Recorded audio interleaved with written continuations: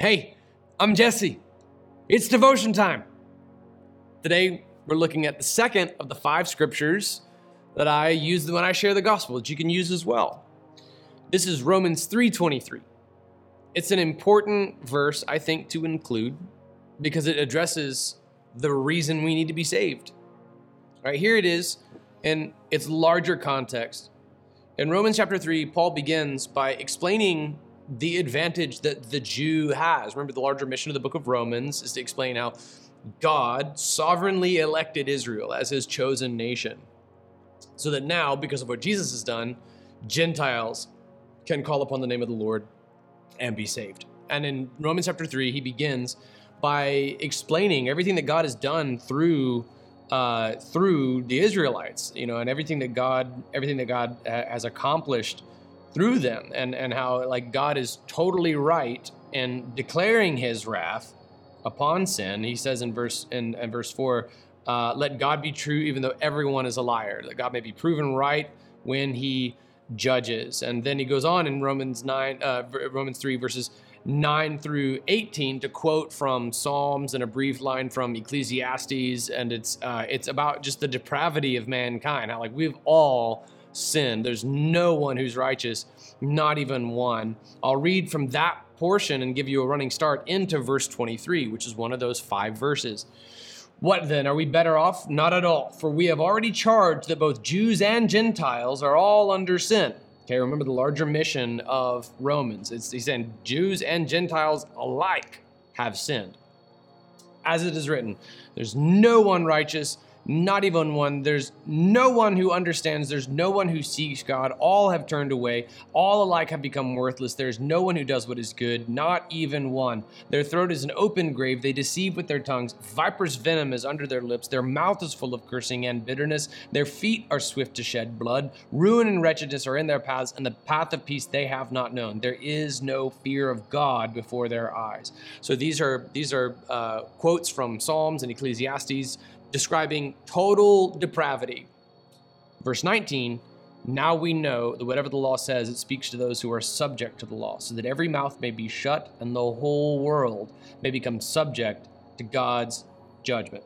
It's like everyone in the world just shut up and sit your sinful tail down and listen to God. No one will be justified in his sight by works of the law, because knowledge of sin comes through the law. This is also a great verse to share with Mormons. I had more Mormons come to my house last week, and this is one thing that we shared with them. And I was like, man, the fact that you are on mission at my house right now makes you think that you're being righteous. You think that you're saving yourself, but it has nothing to do with your past sins. It has nothing to do with repentance. That's why you're here, even here preaching a false gospel on my doorstep. And this is not going to save you. And Romans 3:20 is an excellent verse for exactly that. But now, apart from the law, the righteousness of God has been revealed, attested by the law and the prophets. The righteousness of God is through faith in Jesus Christ to all who believe, since there is no distinction. We established total depravity in Romans chapter 3. No one's justified by works of the law. Rather, the law makes us conscious of sin. Think on Ray Comfort's method using the same thing, asking people, have you ever stolen anything? Have you ever lied? Have you ever hated someone?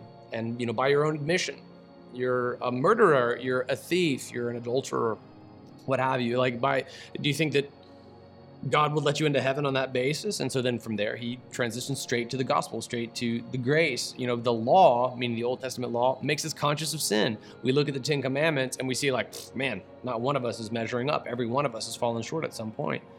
And now, apart from the law, the righteousness of God has been revealed, attested to by the law and the prophets. Everything from Genesis, Exodus, Leviticus, Numbers, Deuteronomy, everything in Ezekiel through Malachi, all of it points to this new righteousness. It's simply this: faith in Jesus Christ. That's righteousness for everyone who believes. And in this new righteousness, there is no distinction between Jew and Gentile. Remember again the overarching mission of the book of Romans. That's the context for verse number 2 of the 5. For all have sinned and fall short of the glory of God. They are justified freely by his grace through the redemption. Yeah, redemption, church. The redemption that is in Christ Jesus. God presented him an atoning sacrifice in his blood, received through faith to demonstrate his righteousness, because in his restraint, God passed over the sins previously committed. How awesome is that? We just opened this chapter with this long barrage, this brutal cataloging of Psalms and Ecclesiastes quotes talking about how no one is righteous, not even one. We're all a bunch of vipers and our mouths are open graves and we're swift to shed blood. Everything's really bad. And then we continue in Romans chapter 3 and we see that God has looked over the sins previously committed. And God presented him to demonstrate his righteousness at the present time so that he would be righteous and declare righteous the one who has faith in Jesus. That's the pericope, meaning the text around the main verse of Romans 3:23. All have sinned.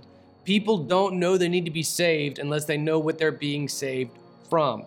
The moral argument for God, as we taught in the penultimate sermon of our Reason for Hope series, leads someone to conviction because we believe in an authoritative morality. We see that the Word of God is the only thing in the universe that accounts for that morality that we, to our very marrow of our bones, know to be authoritative and true and actual. And we find ourselves wanting when juxtaposed with that standard. So this conviction that comes for our sin, predicates the grace of the gospel. We see that we need to be saved. We confess, I have sinned and fallen short of the glory of God. This is an important step.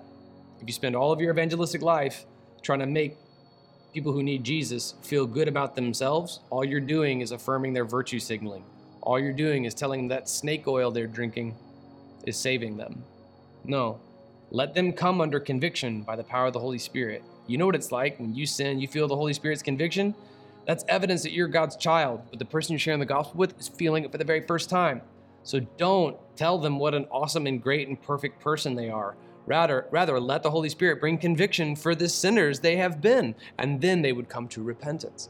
It's important, I believe, to include Romans 3:23 in a gospel presentation.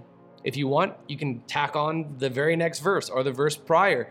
You can make it Romans 3:21 through 24, and it's a really powerful and comprehensive gospel presentation as well. So when it comes time to actually sit down, share the gospel with someone, this passage is profoundly helpful for exactly that. This is Romans 3:23. God's going to use it to change someone's eternity today. Are you ready?